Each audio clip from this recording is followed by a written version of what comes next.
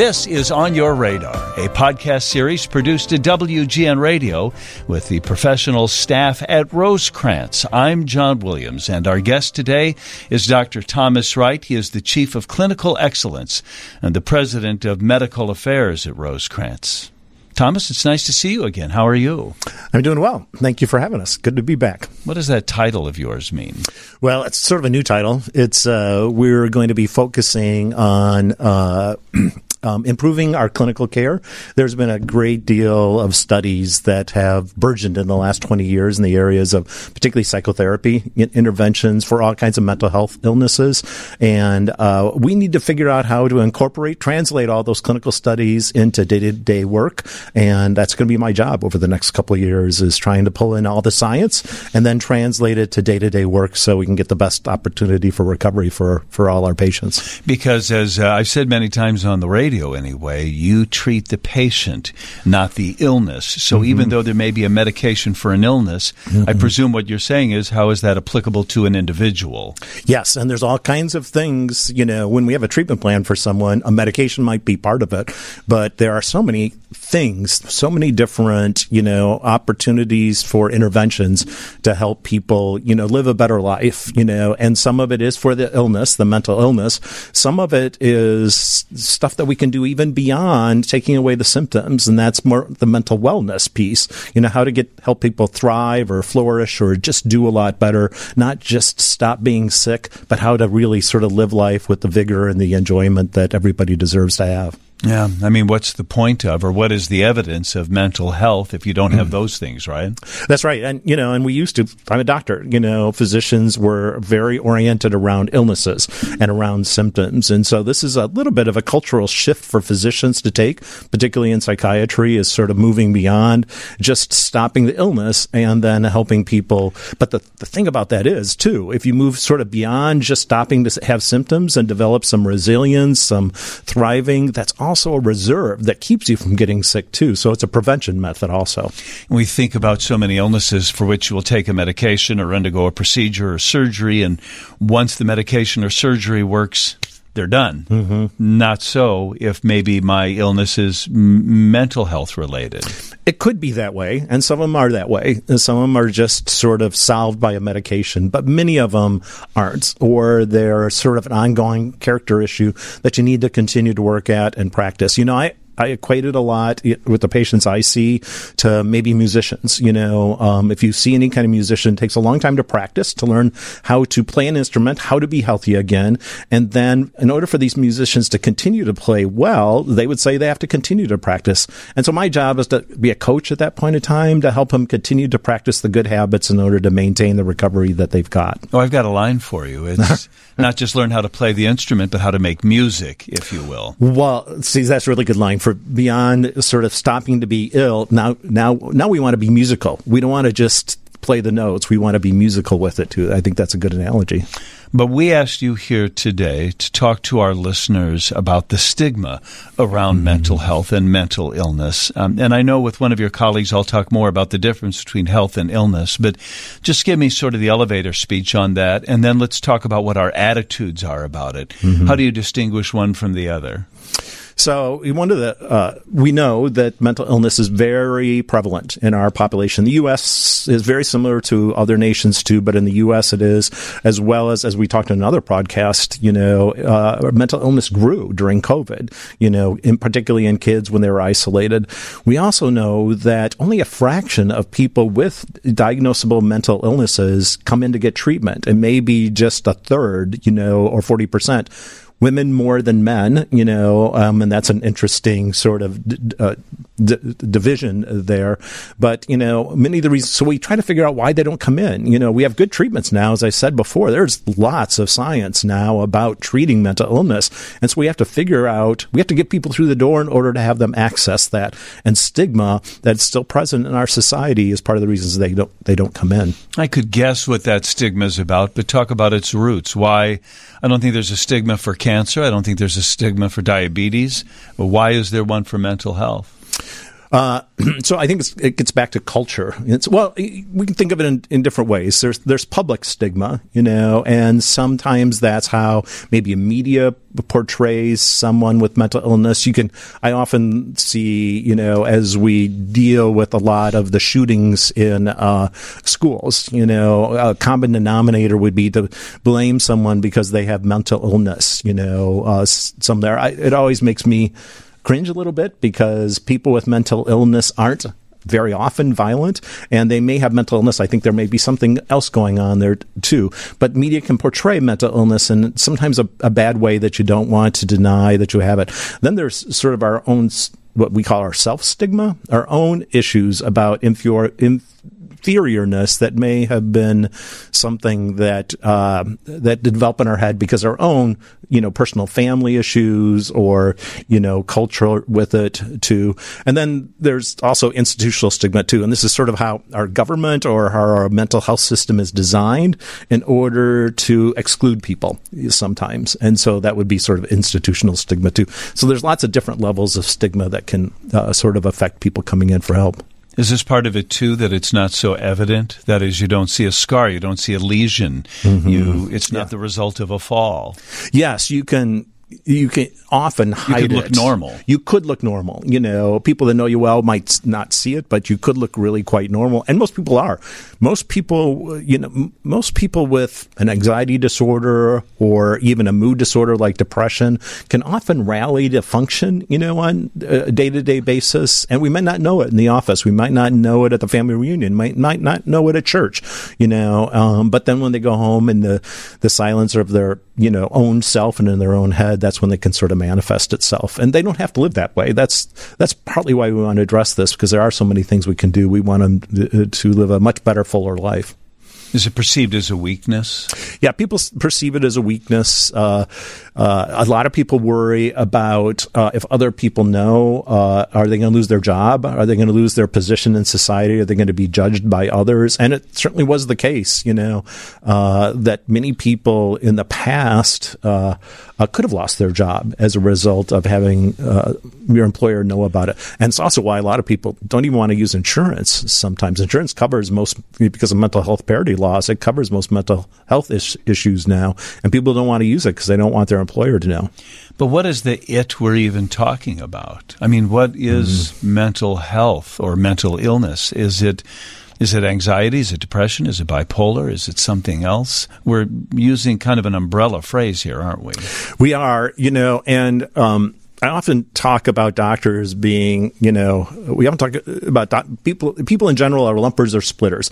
People put things into big categories or little categories. Doctors are splitters. We want our own little cubby holes for things. So we've designed a whole schema, a whole format, to put those in. And I think it's helpful, to study them that way and things like that. So we have the thing called the DSM, that the Diagnostic Statistical Manual that sort of organizes these all into symptom categories and a bunch of different names.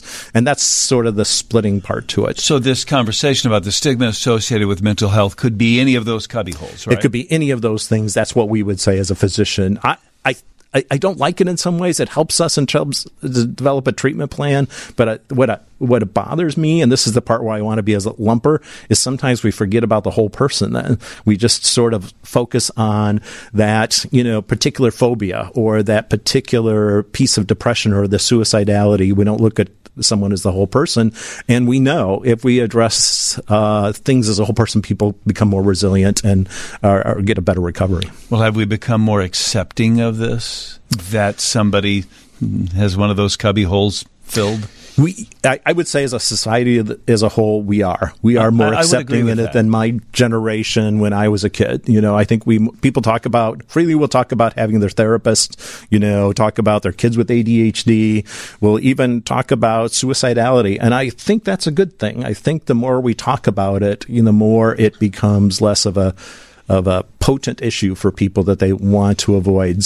Doesn't mean we're there yet. We've got a long ways to go, but that's one of the things we can do, and that is happening in our society to be able to bring people in for treatment more.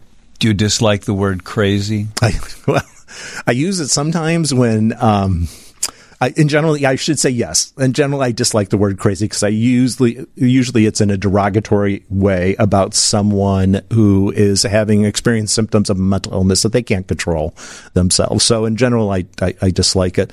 Sometimes I use it when someone is so confusing to me and they have so much going on, I just don't even know how to split them or lump them. And so I just lump them at, well, they're just crazy, but it's not helpful. It's not a helpful term, for me as a physician, or I don't think most time other people either. I'm going to guess that the biggest stigma attached to it, besides they're crazy, they lack control, or they lack discipline, I'd say those are different things, is that they might be violent too, that it would not be safe for me to put my children in their care or let them teach a class or interact without supervision. Talk about how in control these people are or are not. So violence is not a part of serious mental illness. It can exhibit itself in a small portion of it, but it's not something that is very prevalent in serious mental illness. I think sometimes what we see, if people that are acting differently than other people around us, we get scared of that. I think that's normal. There's a certain way to act. When I was a psychology class in undergrad, they had us do, as pairs, we had us do some strange things, like walk into an elevator instead of turning around staring at the doors, you stayed facing the people and just look at them. Act normal, but look at them like that. People get uncomfortable, easily with things like that because it's different than everything else. So when you see someone talking to themselves or someone that's manic and maybe talking really fast or really loud, it feels different and people feel uncomfortable with that, and sometimes uncomfortable turns into fear. But I think the fear is that discomfort I'm experiencing is because they may do something without provocation. They maybe do something injurious to themselves or others. Now, I just heard you say that it doesn't lead to violence, but if we're only talking here about the stigma, I can see why people honestly have that attached, right? I do. I do see that that's a common thing. In anything that's foreign to us, we worry about that. Is it going to be safe or not? I think it's, Freud used to talk about the other, things that aren't familiar with it. And you could even talk about this in terms of cultures or religions or ethnicities that you're not familiar with. Sometimes we put undue stereotypes or thoughts on them that might not be part of the truth, but they're different than what we're used to. And so our natural protective mechanisms in our heads says that you maybe need to be careful and that may be dangerous. But do we also judge people with an evident mental illness this way, that they should discipline themselves more? Man up, buck up here and just handle it, right? You're not bleeding. I'll bet we still do that more than we should. We do, and I hear that all the time, especially with depressed people. Some people, well-meaning loved ones, will say, just pull yourself up by the bootstraps. If you just exercise more, or if you just eat better, or if you just moved around more, you would get better. And well-meaning, all out of love and well-meaning, but it oftentimes ends up being a intervention or a suggestion that can be more harmful than helpful, because the people because of the depression itself, they just don't have the ability to do that. Then they feel worse because they feel like they've disappointed someone. And I suppose it's sufficiently alienating because maybe your behavior is stranger than most people are comfortable with, that is why some people are loath to acknowledge or admit they have a problem. That's right. And try to hide it. On top of that, they try to hide it from themselves, even though they know they maybe experienced that on the inside. I think we've all done it. We try to put on a good face, sometimes. But when it's a major mental illness, and your quality of your life is suffering, stigma is what stops us from getting help, and we want to try to address that. So I wonder what that's like for those people, how tortured they must be internally then. Well, it is because of their own, their self-stigma, the things that they were taught as younger, like maybe their dad did say, just work harder at this, or, you don't need to be scared of that, or, some other piece of information that's, easy thing are LGBT, kids who often have an internalized, homophobia. They're worried about themselves, so they almost hate themselves more because of what they've been taught to be normal. And this is part of the reasons why there's such a high suicide rate amongst LGBT youth, is because of the self-loathing, that the torture, as you say, that they have inside of them. not wanting to be different. Yeah. They're different than everybody else. So it does seem, though, that there are more and more LGBTQ-friendly events or discussions that we do seem to be, and I won't get political with you here, some people don't feel that's appropriate, but I think that by and large that tide is coming in, isn't it? The trajectory is good on that. We're not, yes, it's not where we need to be, I think, on that. If we want to bring the mental illness rate of LGBT youth down to youth that aren't LGBT, then we have a ways to go, but it's heading in the right direction. And do you think then those kinds of events are appropriate at a library or at a bingo night or something like that, a book reading, a story time, even a drag show, although that's not the very same thing, but it does seem like we're trying to, if not open doors, break down some walls here and introduce this population to the general population. Do you support the efforts that you're hearing about these days? Yes, because again, that breaks down some of the stigma. That breaks down some of the self-stigma that they may have, or even within their family they may have, because all of a sudden it normalizes it. It makes them more familiar with it. It's not the other. It's not strange. It's not something that's different and becomes familiar and comfortable. And that's how you break down stigma. Is that stigma then attached to the family members, the parents? They must feel that too. Yep. And anywhere where you can make that kind of intervention, it breaks down the stigma and people get better. Intervention. How do you do that? How do you intervene? Oh, I'd say, when I say intervention in that terms, I just anything that you say, would be an intervention. Anything a family member might say, like, you might even say things like, what pronouns do you prefer? That might be an intervention too, that gives you a message, that gives your kid a message that you're sensitive about that. Or you might use the word significant other rather than boyfriend or girlfriend, who assume they have that. Or, things along that line, to give messages. I would call all of those things interventions. The fluidity of gender is something that a generation right now just cannot get their heads around. And if I'm not there, I can see there from here, and I understand that that's a very complex concept. I mean, if we started with something that we do appreciate, anxiety, or some of the more traditional things we would call mental health issues, all the way through the things you and I have segued into now, you can see what a leap that is for some people, how there'd be either stigma attached or how they might themselves be throwing off stigmatic vibrations, not intentionally, but because it's also alien to them.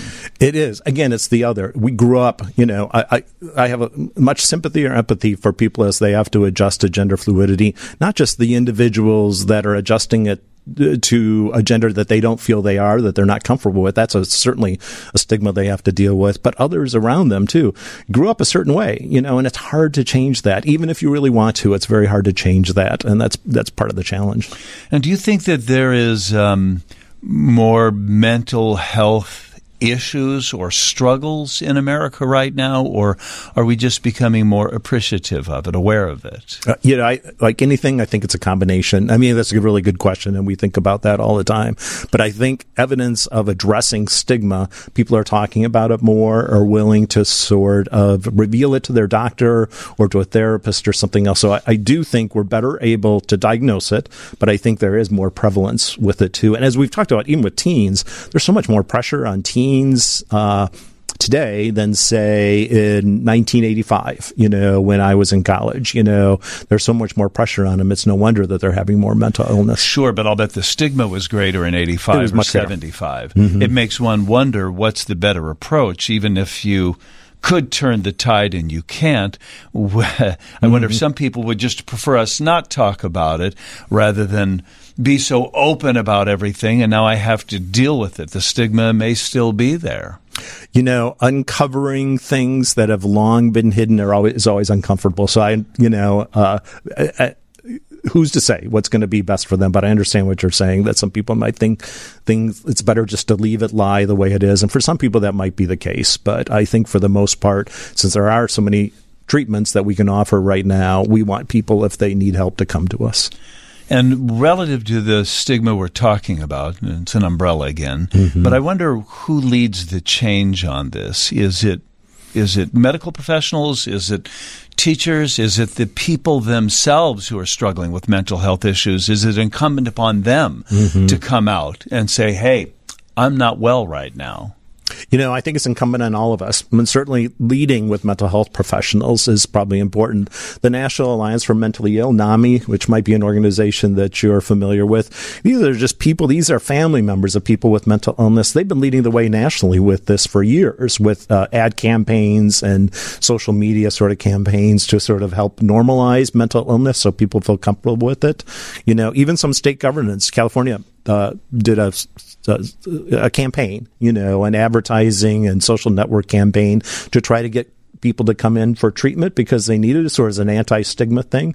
And in the state of California, in the 4 or 5 years that this was running, visits for mental health, increased by 15%. So it worked. Really? And so ad companies have responsibility. You and I have responsibility by doing this. I, as a physician, have it by trying to destigmatize it when people come to my office. I think we all have a part in this. Well, to be clear, the purpose of this conversation you and I are having is to maybe empower people to say, okay, if I can't handle this, I can handle the stigma of seeking out help. Yep. But I wonder, to what degree do people say you brought it upon yourself?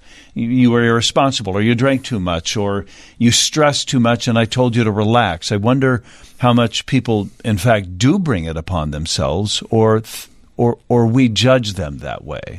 Well, I think you point out two different things there. One thing's our own internal self-talk, what we do with our own habits and how we treat ourselves, and then how other people treat us. They both have an effect on us, along the way. And so I think people, to some extent, they do bring it on themselves. Some of it's the stress from externally that's put on them too. And I don't mean to bring it on themselves in terms of an accusatory or fault kind of way, but we all have habits and self-talk that we need to break down sometimes in order to change, and in that sense, that is bringing it on ourselves because we are who we are. What's an example of that? Well, I think with depression especially, sometimes some of the self-talk that we have with depression will tell us, you're never going to get better. It's no use. You can't do this. You're a failure. Why would you go to treatment if that's your self-talk? Why would you go in and try to get help?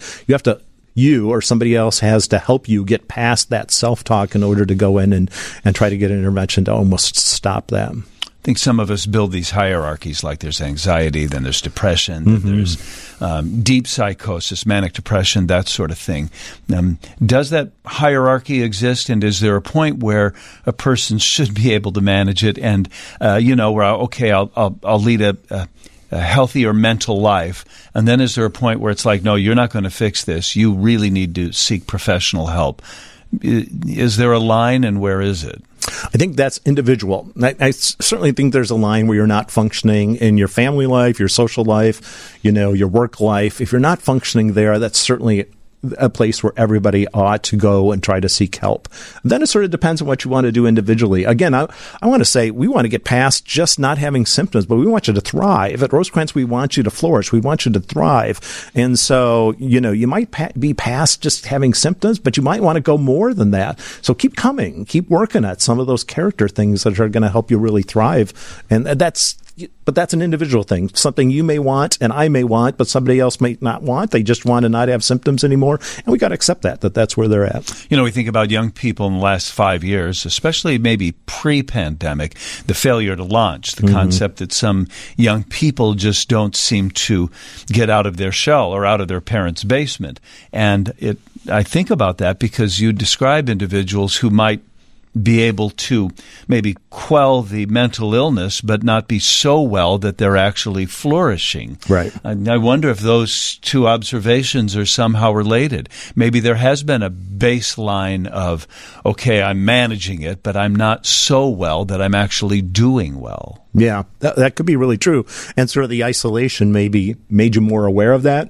Sort of. And so that's what happened during COVID. You're sort of more aware of it, or accentuated it because of the isolation and the loneliness. But if that's true, then we say, well, Lois and Bob's kid really isn't doing anything right now, and then everybody kind of looks sideways at that. It's cyclical, isn't it? It's it's almost a self-fulfilling prophecy sometimes. But, we have to jump in. I'm a family therapist also, and there's a thought in family things called the ripple effect. A family might not be functioning very well. And I, as a family therapy, can't figure out everything. But if I can find one spot, to make a change in it, and we drop that rock in right there, there's a ripple effect from there. So that's one of the things when systems are not functioning well together, you find some place to make an intervention, and sometimes that can have the ripple effect to everything else in the system. Would you say it requires a certain amount of courage then if there is a person who is struggling with mental health in my family or at my workplace? It'll take a certain amount of courage for those other people to embrace it, support it, acknowledge it, and enable that person to still be part of the unit. We're not going to ostracize them. But I mean, that's on me. That's not on that individual. It's courage and it's a desire to change. We have to think how we want to think differently too. And we have to, address our own stigma issues too. But yeah, courage and comfort with making some change. And sometimes that's a hard thing for most of us to do because we want to think we know everything. And, sometimes we have to admit that we don't and then have the courage to admit that. And then that's where change begins. I wonder if social media plays a factor in this. Is that helping or hurting this conversation, this idea? Yes, like most things, we just have to look at some of the data about Instagram and its influence on what teenage girls should look like, and one of the reasons why so many self-esteem issues came out of increased with girls that were using Instagram was because it gave an impression of what girls should look like, and I suppose that's a stigma in some ways. It's a sort of an ingrained sort of thought about what someone would like. Girls compared themselves to that. They didn't fit that, and then they felt bad. So I think social media can influence it. I think influence it for the better, too. I mean, the California campaign, a big part of that about, coming to treatment was social media also. So social media can hurt it. It can help it also. I've seen campaigns where models then demonstrate, or movie stars, what they look like in the morning without their makeup on. And it's famous supermodels. It was Oprah Winfrey. It was a lot of women who we know for their beauty on TV, and then you see them and you go, well, they look just like the rest of us, but for a makeup crew.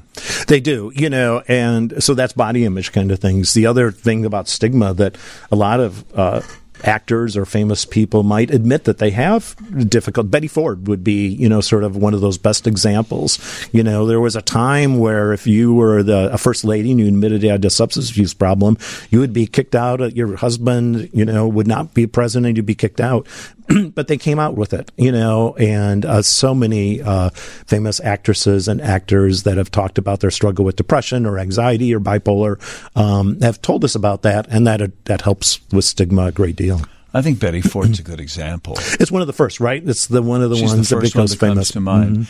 Ronald Reagan Reagan didn't that change our heads in a lot of ways? About they weren't the drunk in the corner anymore. This was Betty Ford that we loved. I was old enough that I remember her, but she was just, for me, she was a lovable character, and she was everybody's mother, and that she had this problem that changed me completely. And was composed, and yet she revealed that she knew it was out of control when she was drinking mouthwash, when she thought, okay, I'll get some alcohol there.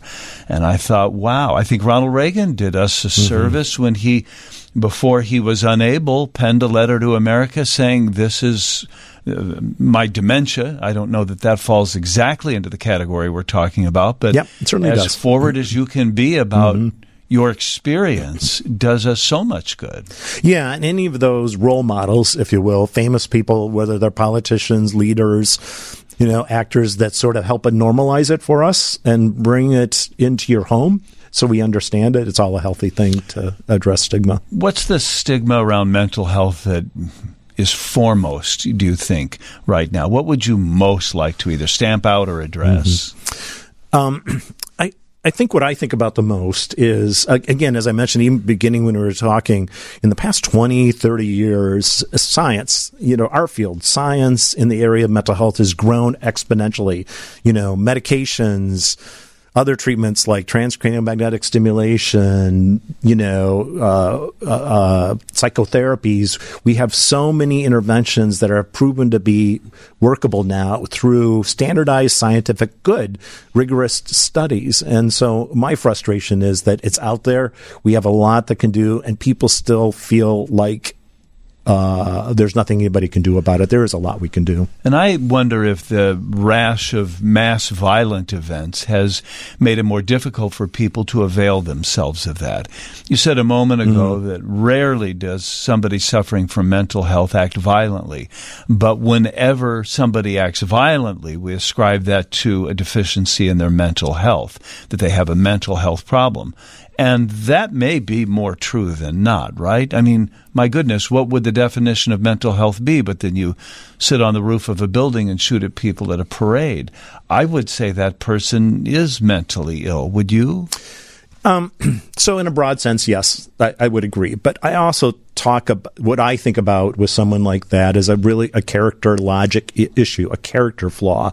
That is it how they think? Yes, it's how they think, but it's not an illness in the sense that it's normal for them. So it's normal how they're functioning, and it's a character personality issue less than an illness that's affecting them for a period of time that started. So I know it's a fine line in some ways, where does how you think as a person and as a personality move into an illness, but that's sort of how I think about it too. But if I hear you correctly, some people can just be so angry, so pissed at the world that they're going to do something violent that they know full well is inappropriate.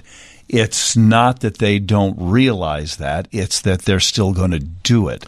That's the character flaw you're talking about. That they're still going to do it, and this is what they've been their whole life. This is how they were as a child. The emotions or the way they think about things is how they have always been. It's not really changeable. It's sort of in stone. But doesn't that stigmatize then everybody else who does have a legitimate, air quotes around legitimate, mental health problem? Yes, it does. It does. And I think you're exactly right. That's part of the reason why sometimes people don't come in. They don't want to think they're like that shooter that was there.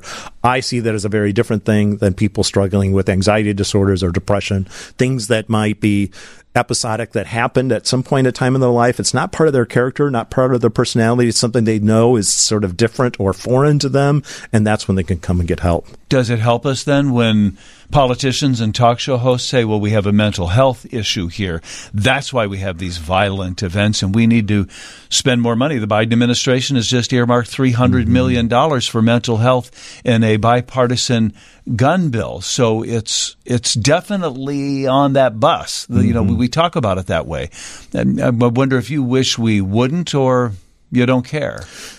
So anyway, we can get more funding for mental health. I think that's a stigma, discriminatory stigma that we've had in our society is underfunding, mental health as an intervention. So any way we can get more health, is that bad for me to say it's as long as we're getting more help, I think that's fine.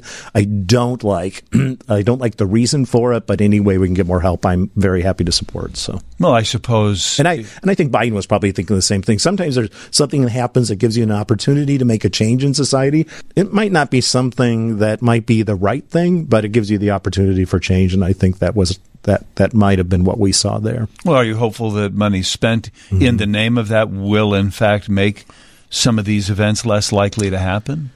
I think it can. I think it is possible. I don't think there's a direct connection to it, but I think, a rising tide raises all boats. And I think from that perspective, I think we will prevent some things too. Well, this is off our topic here, but the path from $300 million or $1 zillion to keeping somebody from acting a certain way strikes me as being a long and winding road. How does that stop that? I'm not sure if it does, and I'm not sure if we can do that, but if that act prompted this bigger action, maybe that's sort of how it does that. We'll take it. Yeah. Yes, that's what I'm saying. Any last thoughts for us about the stigma attached? You do see the needle moving in the right direction towards society's acceptance of mental health issues, correct? I do. Overall, I see the trajectory good. There's some worrisome things since COVID. There's other worrisome things. A guild organization I belong to, the American Academy of Child and Adolescent Psychiatry, just released an urgent report, talking about the dramatic increase in suicidal behavior amongst Black youth. And a lot of that is likely because of some of the discrimination that they feel or the worry they feel in society right now.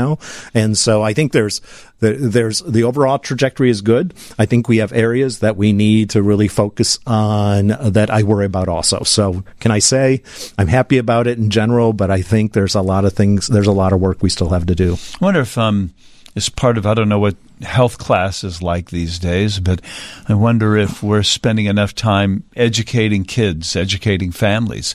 Here's what happens. Here's how it manifests itself. Here's how you could react in a helpful way. Boy, that would do a lot to, I think, blow away some of the clouds around this. No, I agree. And, even to pull it back to what we talked about in the beginning, who's responsible for addressing this stigma? Certainly I am as a mental health professional, but radio people can do it, teachers can do it, clergy can do it, your friends can do it, social media can do it. But I think we all have an opportunity, to make our own intervention in our own kind of way. I think we'll end it there, Doctor. All right. Dr. Thomas Wright is the Chief of Clinical Excellence at Rosecrance. He's also the President of Medical Affairs there. And I think that part of the Rosecrance business is in pretty good hands right now. Thanks for talking to us. Glad to be here. Thank you.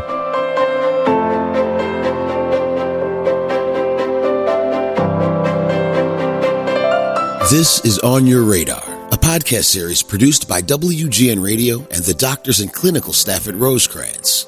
With over 60 locations throughout Chicagoland, Northern and Central Illinois, Wisconsin, and Iowa, getting help is just a click away. Go to rosecrance.org. Rosecrance. Life's waiting.